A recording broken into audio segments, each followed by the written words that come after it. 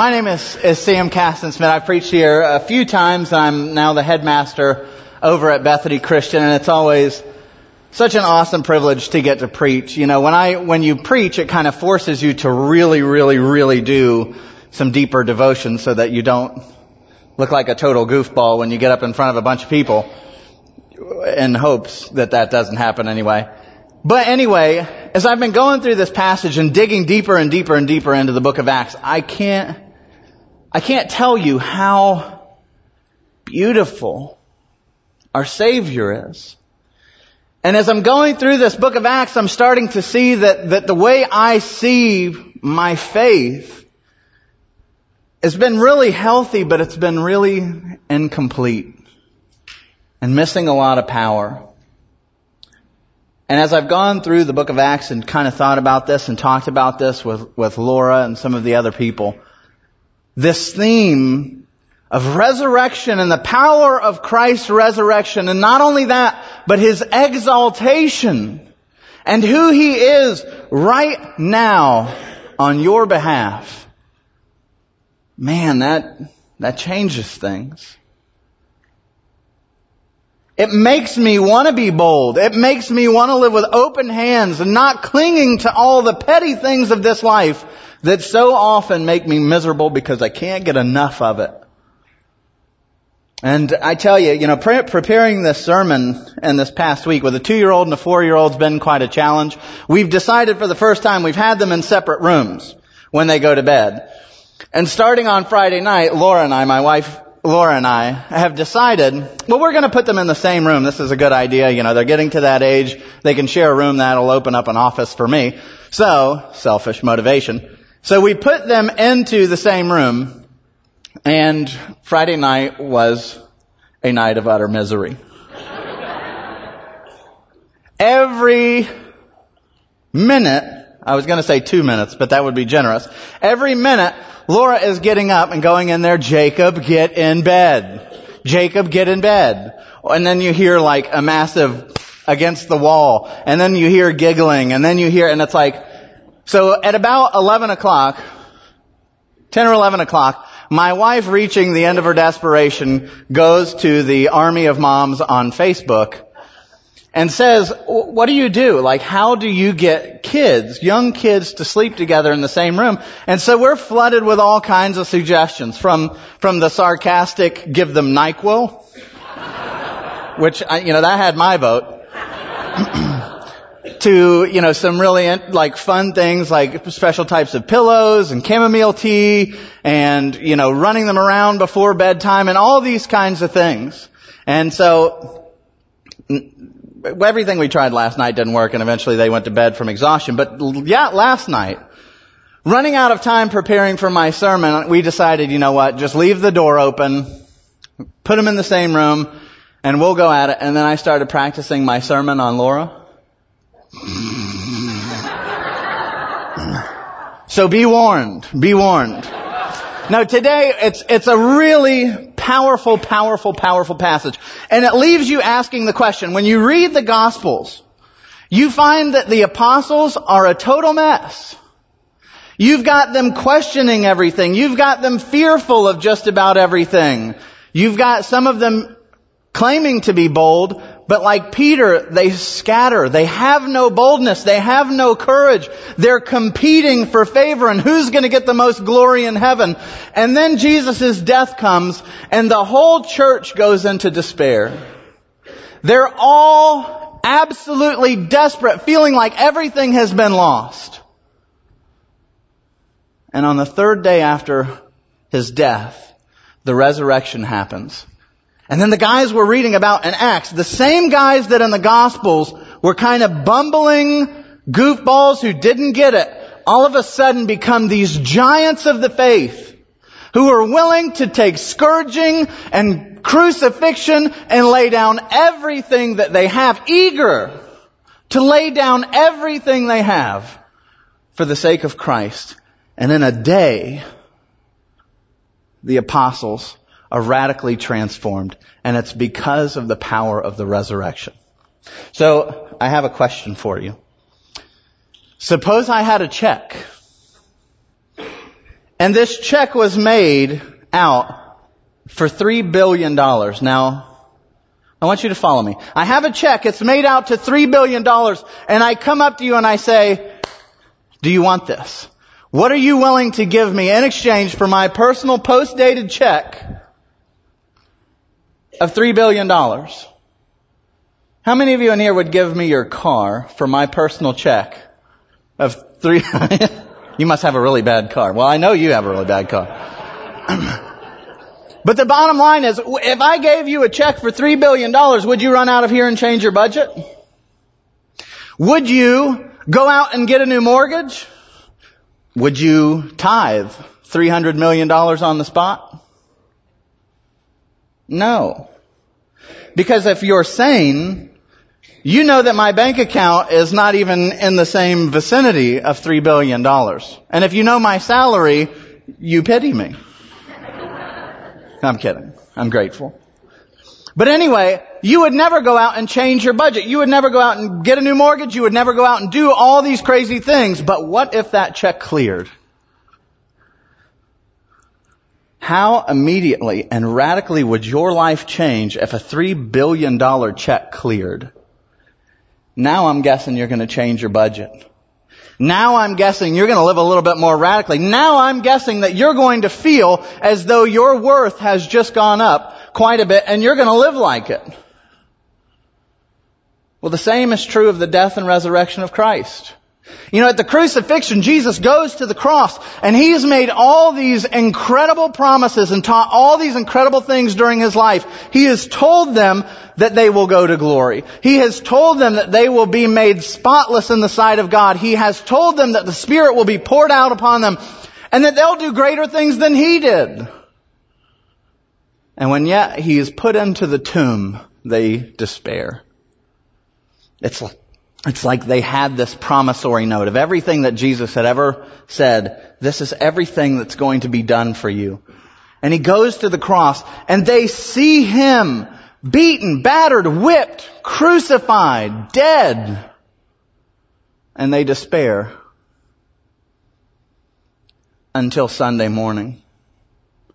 Because Sunday morning is when the check cleared. And Jesus Christ emerged from that tomb, and His resurrection flooded everything that He had ever taught with meaning. It showed them this man really is the Son of God. He really does have authority to lay down His life and take it up again and take our sins and to pour out His Spirit upon us. And suddenly at the resurrection morning, when they see this, they know this man is the real deal. And He's promised to exalt me. He's promised to share His glory with me. I've got an eternal inheritance now that I'm absolutely sure of because I've seen this guy beat death. And now all the stupid stuff that I cling to that clutters up my life, that makes me sick and struggle through my everyday life, get rid of it. Because my inheritance is in Him. My wealth, treasure, reputation, honor, and value are found when the check cleared on Sunday morning. It changed things. So what I want to show you, as I'm going through the book of Acts trying to prepare for this, and Tom has hit a lot on this, life is mission, and it's not just eternal life, but it's life every day. I want you to see what happens to the apostles, where their emphasis is when they launch the ministry. And you're going to see they're absolutely obsessed with the resurrection. You go into a Christian church today and we preach very good messages. We preach that Christ has taken our sin and He's given us His righteousness. We teach morality and ethical lessons and we teach a lot of really good stuff. But we don't preach anywhere near the proportion in the average American church of resurrection that these apostles did. And when the Spirit of God came into that early church and grew their numbers like wildfire, it's because people caught the power of resurrection. So follow me. Let's walk through the first bit of Acts. And I just want you to see, when they have to pick a new apostle because Judas has killed himself and they're going to pick Matthias, what do they say? One of these men must become with us a witness to his resurrection. Peter's sermon, which draws 3,000 people saved, generally that's preached in Pentecostal churches, and we focus on this is what the church is going to do. It's going to do incredible miracles, dream dreams. That's a short part of Peter's sermon. 8 verses. He goes over the prophecy of Joel. Do you know that he spends 15 verses focusing exclusively on the resurrection? That's where the power of Peter's sermon was. Like in this point where Peter's preaching and he says, this Jesus delivered up according to the definite plan and foreknowledge of God, you crucified and killed by the hands of lawless men. But God raised him up, loosing the pangs of death because it was not possible for him to be held by it. That's the power of this God I follow. And he's alive. And he goes on and he says, hey, David, you can go to his tomb. All the tombs of the kings and prophets, you can go there. You can see their tombs and their dead bodies. But David said concerning him, you will not abandon my soul to Hades or let your Holy One see corruption. You've made known to me the paths of life, and you make me full of gladness with your presence. He continues, he was not abandoned to Hades or hell, nor did his flesh see corruption. This Jesus God raised up, and of that we are all witnesses. Being therefore exalted at the right hand of God, he has poured out this that you yourselves are seeing and hearing. And that is a familiar pattern that I want you to get glued in your mind for this sermon. God has raised up Jesus and exalted him at the right hand of God. What does that mean for us? Raised and exalted. So then you get to Acts 3, and Tom preached on this. It's the story when the apostles are coming into the temple complex. They're passing Solomon's colonnade, which you see off on the right-hand side, and they come across this lame man. He's been lame from birth. Everybody's seen him there. He's there every day, and what happens? Peter says, in the name of Jesus Christ of Nazareth, rise up and walk. And he took him by the right hand and raised him up. Now don't miss this detail. Think about that. He took him by the right hand and raised him up. Where's he raised to? It's resurrection language. He's raised to the right hand. You're seeing all this imagery of resurrection play out. So then the Jews come after he's healed this man who's been lame from birth, and they say, hey, how are you having the authority to do this? And Peter and John respond and they say, you killed the author of life whom God raised from the dead. To this we are witnesses. And everybody, all the religious leaders keep getting mad. So what's behind the story that we're going to be in today? It says the priest and the captain of the temple and the Sadducees. And that's important because the Sadducees were the one sect of Israel who denied the resurrection. They did not believe in the resurrection or the afterlife. So the Sadducees come upon them and they're greatly annoyed. Why? Because they're teaching nice moral messages? Because they say that Jesus was crucified? No. Because they were teaching the people and proclaiming in Jesus the resurrection from the dead. Now stop yourself and ask, why would the teaching of the resurrection be so controversial to these religious leaders? It's because the resurrection, the hope of the resurrection, your inheritance in Christ that goes far beyond this grave, that secures your inheritance no matter what another person may do to you, allows you to live with open hands. You're more than a conqueror. If they come for you, if they kill you, if they steal your stuff, if they shame you, if your reputation is destroyed, and the resurrection is true, then all of that stands still for you. Nobody can rob you of that. Your inheritance, your everlasting inheritance. Remember, this life is a vapor. It's here today, gone tomorrow. Your inheritance in the Lord is everlasting. You can live with freedom and the power of the resurrection. And the Sadducees and the religious leaders who want to clamp down all of their religious controls and say, no, if you're going to be one of us, you've got to do this, and you've got to do this, and you've got to do this, and you've got to do this. And if you don't do this, well then we're going to stone you, we're going to shame you, we're going to do all these incredibly terrible things to you. And now all of a sudden, with the hope of the resurrection, you have the early church saying, do to me whatever you want. My inheritance is secure. And they continue to preach, let it be known to all of you and to all the people of Israel that by the name of Jesus Christ of Nazareth, whom you crucified, whom God has raised from the dead, by him, this man is standing before you well. By his power, they did not heal this lame man. The living and risen Jesus Christ did. He is alive. And with great power, the apostles were giving their testimony to the resurrection of the Lord. Are you getting this? Resurrection, kind of a big theme in the early church. Kind of a big deal.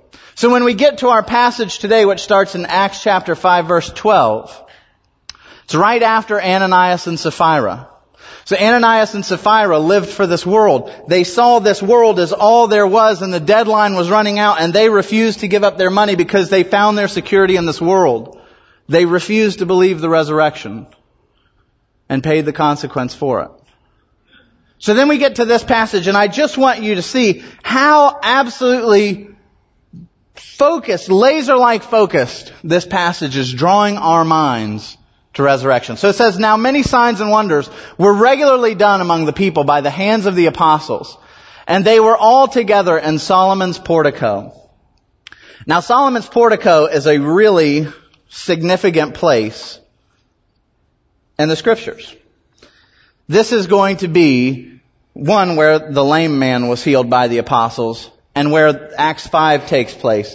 But to give you, before we get into that, I just want to give you a picture of where this is. This is, if you went to first century Israel, this is what it would look like. And there you have the temple complex. The big tall thing is Herod's temple, and that's where they would go into the Holy of Holies, and everything was in there. Over to the left side, you have the court of the Gentiles. The bottom would be the court of the women. The middle is the court of the men, and back near the temple is the court of the priests. But Solomon's colonnade, if you look at the very bottom, or Solomon's porch, if you look at the very bottom of this photo, you see kind of a walkway right along the wall. Well, that rooftop, that walkway is actually a rooftop over Solomon's portico. And this is where they are. So if you look at the diagram of Herod's temple, you can see all this laid out. And on the far right-hand side, that little walkway-looking thing, that's going to be Solomon's porch, or Solomon's portico. And why are they there? To get into the mind of the early apostles, why are they there? It's the same reason why when you go to the airport, you see like a million evangelists of a million different, I always think of the movie Airplane. If you've ever seen that, where he's like tackling the evangelist and flipping over the Hare Krishna guys, because they all go to the airport. Why? Because everybody goes to the airport to go wherever they're going, and the message spreads. So here you have at Solomon's colonnade access to the court of the Gentiles. Everybody who goes into the formal temple complex has to go through there. So as they're preaching, everybody hears them and has access to what they're saying. And this would be a view of it from the side. It's a really open, beautiful place, and the apostles go there regularly after the resurrection. They go there in Acts 3, they go there in Acts 5. This is going to be a home. Why is this place so comfortable to them? Because they had history there. If you go to John chapter 9, there's a story of Jesus healing a blind man with mud. And the story is going to sound a bit familiar. If you've read through the Acts 5 passage, it's going to sound familiar. Jesus comes to the beautiful gate through Solomon's colonnade. He finds a man who's blind from birth. He scoops up mud. He rubs it in his eyes. It's like he's the creator. He's scooping up the dust of the ground. Just like he made Adam, he's making all things new in this man's eyes. And he heals this man, and the man can see again. And he runs and rejoices. And the religious leaders, sound familiar yet? And the religious leaders come and they say, hey, you can't do this. By what power do you do this? And so Jesus is standing in Solomon's portico, the same place the apostles love to congregate. And he delivers his magnum opus on the resurrection. In John 10, he's going to say, I have authority to lay down my life, and I have authority to take it up again. And he's going to go on, and you see here, he was walking through the colonnade of Solomon, and the religious leaders come and say, how long will you keep us in suspense? If you're the Christ, tell us plainly. And there he is in a famous painting. And he goes on after that and says, "My sheep hear my voice, and I know them, and they follow me. I give them eternal life, and they will never perish, and no one will snatch them out of my hand. My Father who has given them to me is greater than all, and no one is able to snatch them out of my Father's hand. I and the Father are one." And it's the most radical statement that Jesus, to this point in his ministry, has said. I and the Father are one. I have authority to take up my life again. And he's basically responding to their question, "Are you the Christ?" And he says, "Not only am I the Christ, I'm going to destroy death. I'm going to raise up my life. I and the Father are one." And he gives them this answer, and they pick up stones again to stone him. And Jesus said, Whoa, whoa, whoa. I've shown you many good works from the Father. For which of them are you going to stone me? Now, if you're an apostle who's doing these things and being persecuted in the early church, you can kind of see why they like this place. For example, when John and Peter respond to the apostles, to the religious leaders, they say, "Rulers and people of the elders, if we're being examined today concerning a good deed done to a crippled man," they use the same argument as Jesus. "By what means this man has been healed, let it be known that by the name of Jesus Christ, whom you crucified, whom God has raised from the dead, by him, this man is standing well before you." And the Jews answered him, it's not for a good work that we're going to stone you, but for blasphemy, because you being a man make yourself God. And again they sought to arrest him, but he escaped from their hands. It's almost an identical story to what happens in Acts chapter 3, verse 5. The apostles see this. They know this. They find comfort in knowing that they are walking in the footsteps of Christ. And so we get back to this passage. They're in Solomon's colonnade, which, by the way, side note, just really everything about this is screaming resurrection. And the book of Hosea, who's the first prophet to write, right along with Jonah, Hosea says, and when Hosea says this, the whole book has been about the judgment of Israel, but when he comes to the end, he begins to scream and sing resurrection. And he utters these famous words, "Oh, death, where is your sting? Oh, hell or grave, where is your victory?" Those are the lines that Paul is going to pick up. When Paul writes his great chapter on resurrection, he picks that up, and that's the punchline climax of how death in this life has no power over the Christian because Christ has conquered it all. And now together we can mock death. Death, where's your sting? Hell, where is your victory? Bring it on. I'm in Christ. You have nothing on me. And Hosea gives Paul that line, and he goes into the next chapter and he describes what the resurrection, the one who brings resurrection, is going to look like. And he says that he will be like a cedar who plants down into the ground, and the cedar being the tallest tree. The cedars of Lebanon, they used to believe, the Sumerians believed that the gods dwelled in those trees. The Egyptians used the resin of the cedars for mummification. And then Hosea goes on and says that, and it will blossom like a lily. And that makes no sense. A cedar can't blossom into a lily. But if you were to go to Solomon's colonnade, you'd see all these columns made of cedars that go to the ground, and the tops are capitals that blossom into lilies. And so even the architecture of the temple where they are is declaring and proclaiming resurrection. And so they're here, and it says, "Now many signs and wonders were regularly done among the people by the hands of the apostles, and they were all together in this place, Solomon's portico. But none of the rest dared to join them. But the people held them in high esteem." So here's this inner circle, and they all come together in Solomon's portico, but nobody else wanted to go in. Why? Were they afraid of the religious leaders? Probably. But my guess is that they were afraid of the Lord a lot more.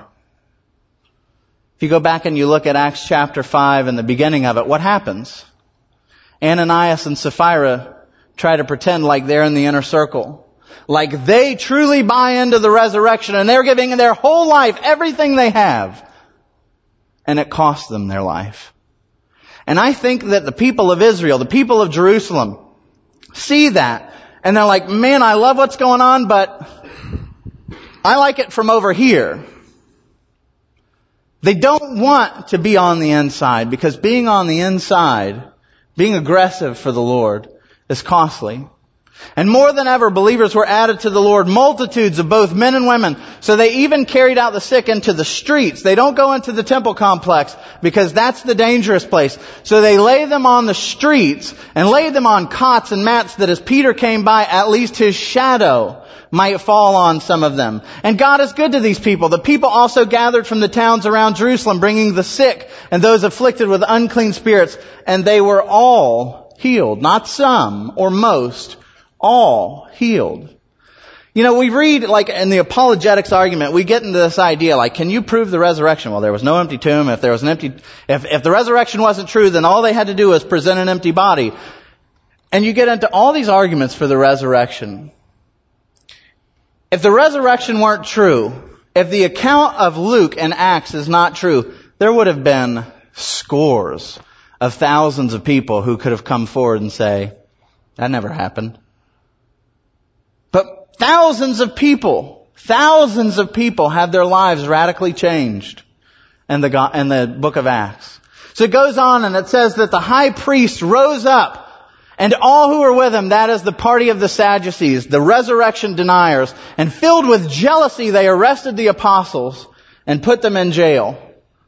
And during the night, now pay attention to this, and during the night, an angel of the Lord opened up the prison doors and brought them out and said, go stand in the temple and speak to the people all the words of this life.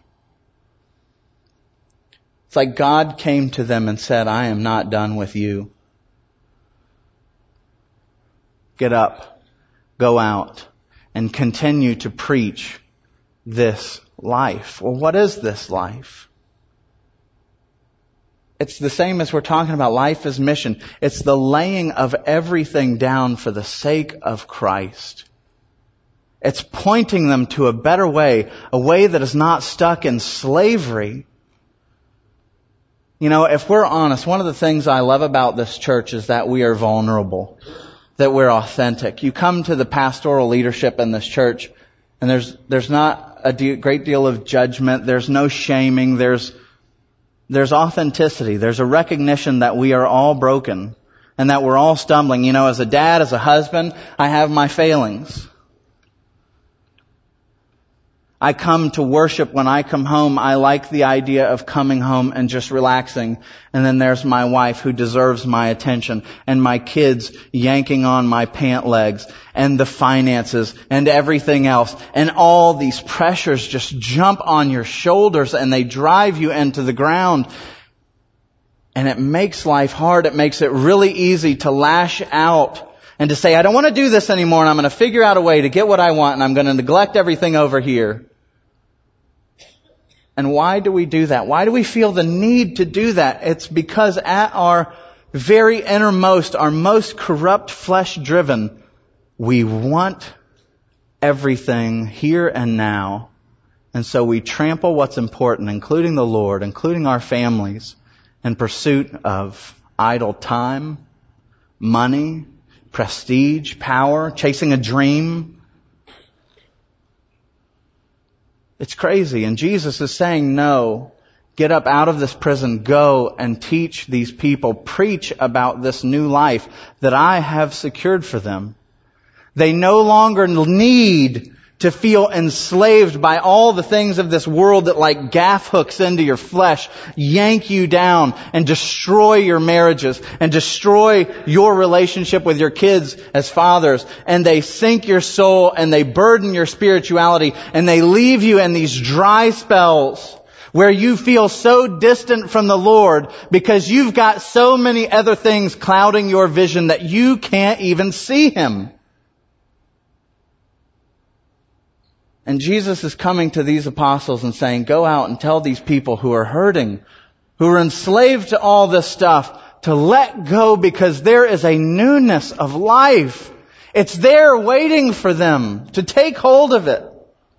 And so they leave. And they enter the temple at daybreak. Remember that. And they begin to teach. And now when the high priest came and those who were with him, they called together the council, the Sanhedrin, all the senate of the people of Israel, and sent to the prison to have them brought out. But when the officers came, they did not find him in prison. So they returned and reported, "We found the prison securely locked and the guards standing at the doors, but when we opened them, we found no one inside." Now for a moment, I want you to realize God is doing something really cool here. This whole time they've been preaching and preaching and preaching and preaching about the resurrection. The resurrection, the resurrection, the resurrection. And the Sadducees and the religious leaders say, "I've had enough. Put these men in jail, lock them up, station guards. They are not to go around and teach in the name of Christ about this resurrection." And what happens? Gee, this is going to sound familiar. God, despite the fact that guards stand at this securely locked location, God sends an angel to open it and to bring out his servant. And the guards are perplexed. It sounds an awful lot like the resurrection, doesn't it?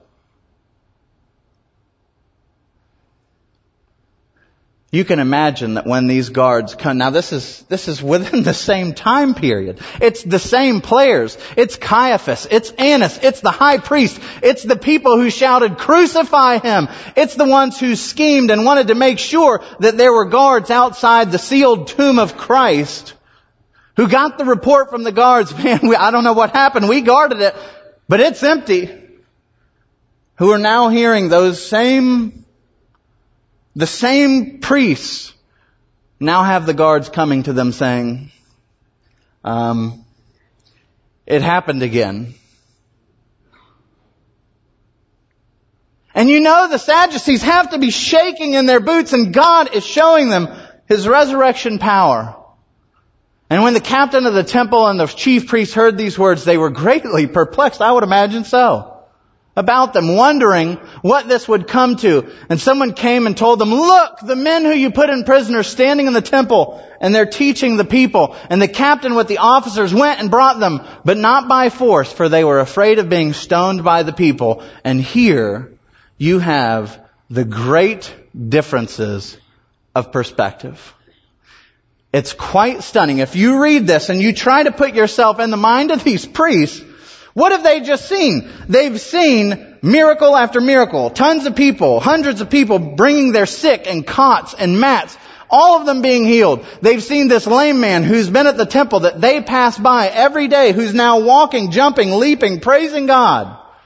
They've seen the apostles come out of a sealed jail with no one recognizing it. They have seen miracle after miracle after miracle of God showing up and doing mighty things in the name of resurrection. And they were afraid of being stoned by the people.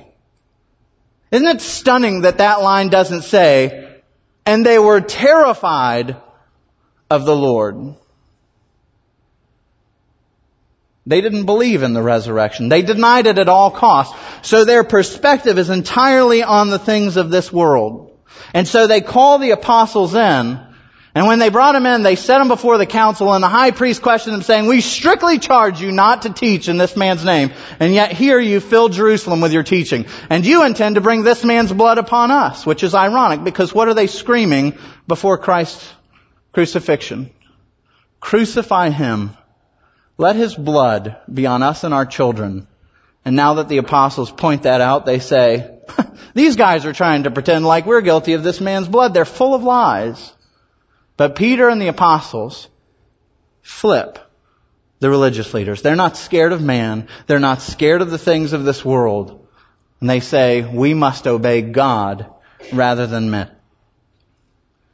The God of our fathers raised Jesus, whom you killed by hanging him on a tree, and God exalted him at his right hand as leader and savior to give repentance to Israel and the forgiveness of sins. And we are witnesses to these things, and so is the Holy Spirit, whom God has given to those who obey him." And when they heard this, They were enraged and wanted to kill him. And let me tell you something. I want you to get this perspective.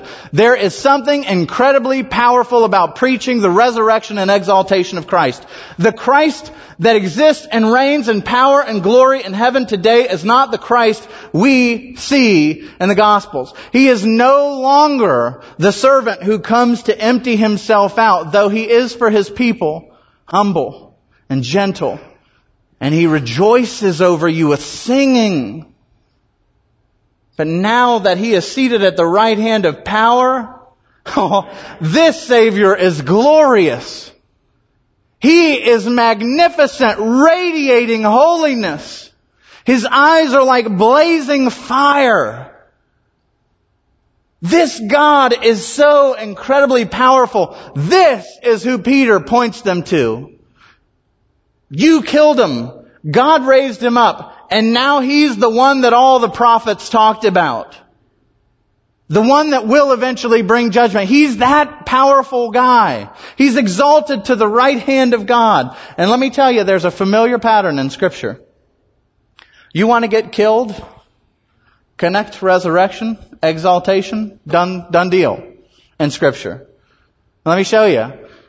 This is Jesus' more or less last defense in his trial. When the high priest comes to him and says, I adjure you by the living God, tell us if you're the Christ, the Son of God. And Jesus said, you have said so, but I tell you from now on, you will see the Son of Man seated at the right hand of power and coming on the clouds of heaven. And the high priest tears his robes and says, he's uttered blasphemy. What further witnesses do we need? You've now heard his blasphemy. What's your judgment? And they all answered, he deserves death. Or get to Stephen, who's going to be the first martyr in the church that we'll hear about in a couple of weeks. And Stephen says, after he's given this long diatribe against the religious leaders, and he's called them stiff-necked people, he's called them uncircumcised of ear and heart. And they're okay with that. They're mad. They're gnashing their teeth. But then he goes on and adds this. Behold, I see the heavens open and the Son of Man standing at the right hand of God. And with that, they cry out with a loud voice. They stop their ears and together they rush at him and they cast him out of the city and stoned him. There is something about the resurrection and exaltation that people can't tolerate. You know, the book of Acts tells us that the Spirit was at work. Why? Because of the preaching of the resurrection and the exaltation of Christ. The belief that the church functioned not in its own strength, but that the living Christ, by the power of the Spirit, enabled everything that we do.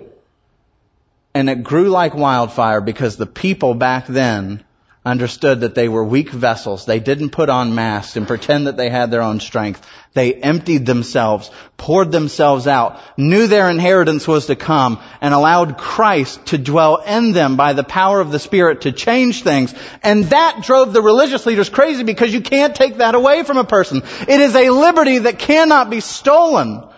It's in your heart. It's nothing material in this world that you can cling to. And so here's just an interesting little factoid, because this doesn't stop with the Bible. This is Jerusalem, as you probably know. At the bottom you see the dome, which is the Church of the Holy Sepulchre, where Jesus is raised from the dead and crucified. It's built over that hill.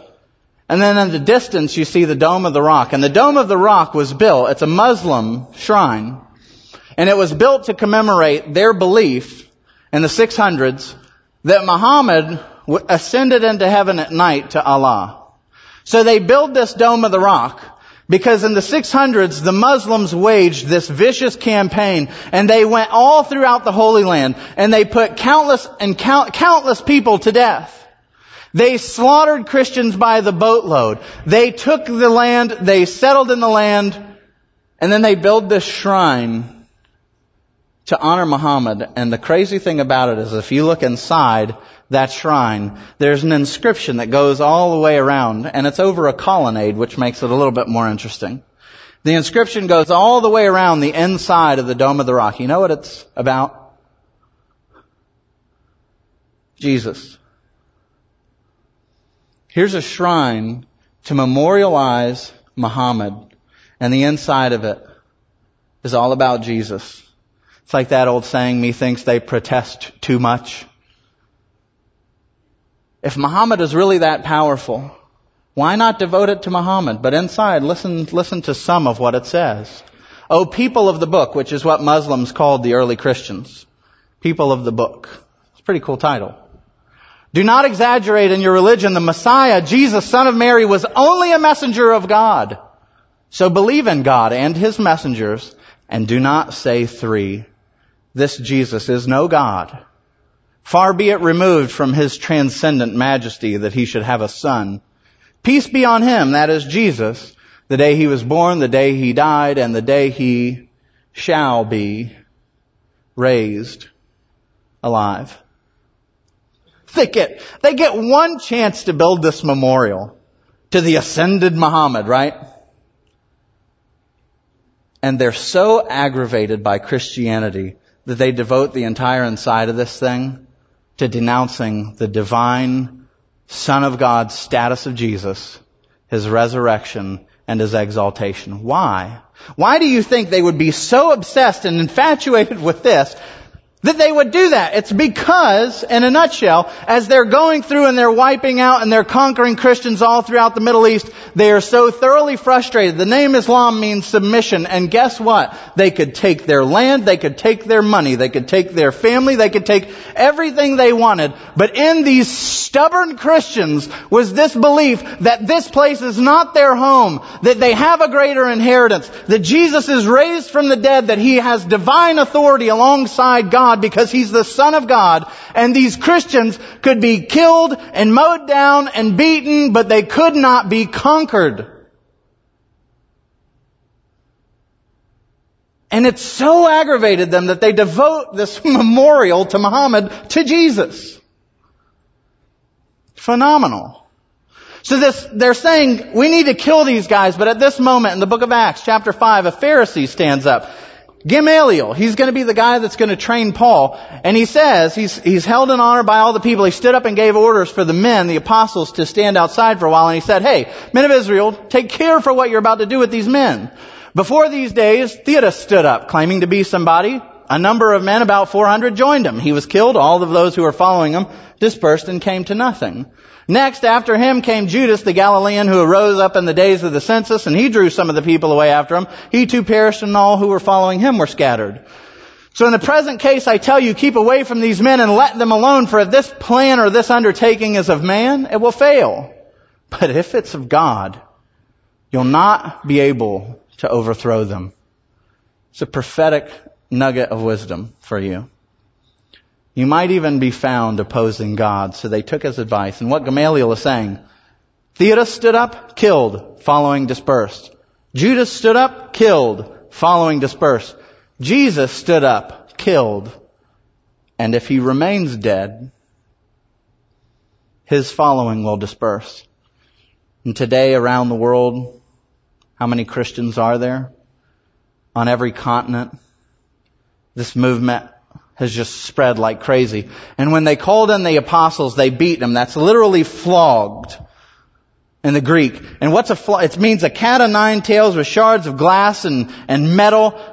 And they're whipping them. And in Roman tradition, if this is the same, it's 39 lashes, which if you count it up with the nine tails on this thing hitting you 39 times, it means you have 351 gashes in your back. Your back looks like a plate of spaghetti when they're done with you. And listen to this. And they charged him not to speak in the name of Jesus and let them go. And they left the presence of the council, rejoicing that they had been counted worthy to suffer dishonor for his name. Rejoicing. And every day in the temple and from house to house, they did not cease teaching and preaching that Christ is Jesus. There is nothing, no torment, no pain, no threat of death, no nothing that could steal from them the preciousness of Jesus. And it was the power of Jesus' resurrection and exaltation that led them to be willing to trade everything. So I've got a question for you. You've seen those game shows, right? Where at the end, if you answer enough questions right, you get to go into this little room and it's like a glass box and it blows around money. And you get like a certain amount of time and as much money as you can grab while you're in there. You get to keep it. So now let me use this metaphor as life. Suppose you're on your way in there and somebody says, you've got 2 minutes. Go in this room and grab everything you can. And it can be $1,000 bills. If you're somebody who just needs time and space, it could be time. It could be your job, your reputation, your glory, whatever. You're just grabbing at it as fast as you can in the 2 minutes you have and then gone. So you're ready to go. You're thinking, okay, you get in there and the things start blowing all over the place. And then right in the middle of that, as you're stressing out to grab as much as you can and to secure it, to go back and grab as much more as you can, at that moment, your wife or husband is thrown into the mix. And as you're furiously trying to grab it, she comes and says, Sam, can we talk?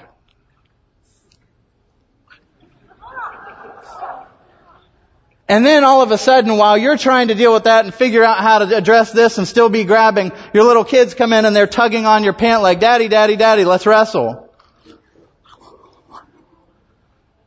And then your job calls and your email on your iPhone is going ding, ding, ding, ding, ding. And you're in there trying to grab as much as you can because you only have 2 minutes. And then other people come in, and they're all broken, and their lives are a mess, and they start clutching, and their wives come in, and their kids come in, and everybody in there is so much in a panic and so miserable, clutching in these 2 minutes for whatever they can get their hands on, that the whole thing is a pitiful sight. Now imagine before you step foot in this thing, that the Lord comes to you and pulls you aside and says, Sam, I want you to know no matter how much you grab in there, over there, you see that? It's an infinite, everlasting treasure trove of all the wealth, honor, rest, peace, love, glory. It's never ending. It's right there for when you get out of this money tank. Go ahead. How does that change the way you live in there? Now it's no longer, get out of my way, woman. It's, at this point, it's, man, I've got an eternal inheritance that is secured by the resurrection and exaltation of Christ. It's all mine. And now I'm freed up for when my wife comes to me and says, hey, honey, I need some of your time. That I can let the machines blow around a while and focus on my true treasure that God has given me. And when my kids come to me, it's not a matter of hoarding my time because I know I've got plenty of that coming and rest. Oh, it's coming. And I need to focus on my true treasure now. But if you don't believe in the resurrection as a father, as a husband, as an employee, you will go through this life miserably trying to snatch up all the stuff that won't last beyond the grave anyway. Death grabs at you in a million different ways every day. When you shun your wife, when you shun your kids, when you cut corners, when you continue in addiction, when you continue with pornography, it pollutes your soul, it clamps onto you and brings death. And Jesus' resurrection is not just for when your body's in a coffin. It's for now. That's why He calls you to die daily. Why? Because you're risen daily. Let that stuff go. And it's a hard lesson to learn. You can ask I'm sure my wife is over there going, but I know it. And I need to center my thoughts on the resurrection because if I try to be a good husband in my own strength, I'm a total failure. And I'm a failure a lot. And that's why my eyes need to be there. Paul, who was trained up by Gamaliel, like I'll say, and I'll close with this passage because it's probably one of my very favorite passages in Scripture, Philippians 3. He just gets done saying, everything I had, I was a Pharisee, I'm a Roman citizen, I'm trained up in wealth, my parents have money, everything is handed to Paul on a silver platter. Jesus confronts him. The risen Christ confronts him. And it says that he left everything. He counted it all as loss. He says it's rubbish. And in the Greek, that word is skubulon. It literally means it's sewage. I think of everything that I left as sewage as compared to knowing Christ. Get it away from me. If it's going to hinder me growing closer to Christ and achieving and grabbing hold of more of my inheritance by faith, get it away. And he goes on and he says, I want to know Christ and the power of His resurrection and the fellowship of sharing in His sufferings, becoming like Him in His death, that by any means possible I may attain resurrection from the dead. And here's the deal. You're going to have sufferings by necessity. If you're going to keep your eyes on the heavenly and let go of the earthly, that's going to introduce some suffering. A godly life will have suffering. And he goes on and he says, for as I've often told you, and as now I say again even with tears, many live as enemies of the cross of Christ. Their destiny is destruction. Their God is their stomach. And their glory is in their shame. Their mind is on earthly things. Here's Paul saying the person who can only see this far and is in that money tank just for the sake of the money tank, their God, their appetite, their daily need is their God. But then he looks to us and says, but our citizenship is in heaven, and we eagerly await a Savior from there, who's risen, exalted, and powerful. The Lord Jesus Christ, who by the power that enables Him to bring everything, including all of your circumstances, everything under His control, He will transform our lowly bodies so that they will be like His glorious body. Your inheritance is coming. Do not live this life squandering the gifts that God has given you to focus on the things that you can't take with you. It's only what you invest in Christ and the belief of His resurrection that you will take with you to heaven. John Piper had a little magnet on his fridge, and it said this, only one life, 'twill soon be past. Only what's done for Christ will last. That's because of the resurrection. Father, Lord, I thank You so much. Man, I thank You for Your resurrection power, the fact that our hope exists and goes beyond this life. We are not to live with clenched fists on everything that You've given us and to strive after all the petty things of this world, but we're to live with open hands, knowing that our charity, our love, our investment of time and money and resources, even the investment of our sufferings, Lord, that You will reward us with an inheritance that cannot be shaken. You're amazing. We love You. And Lord, I pray for everybody in this congregation, for those who are suffering, for those who walk in the darkness carrying burdens that they were never meant to carry, for those with struggling marriages, for those that are locked up in addiction that they can't feel any release from. Lord, I pray that Your Spirit would come into their life and give them a taste of the power of Your exaltation and resurrection and breathe into them new life this day. Help us to be a church that receives the broken and, like Peter, extends our right hand to raise them up. In Christ's name, amen.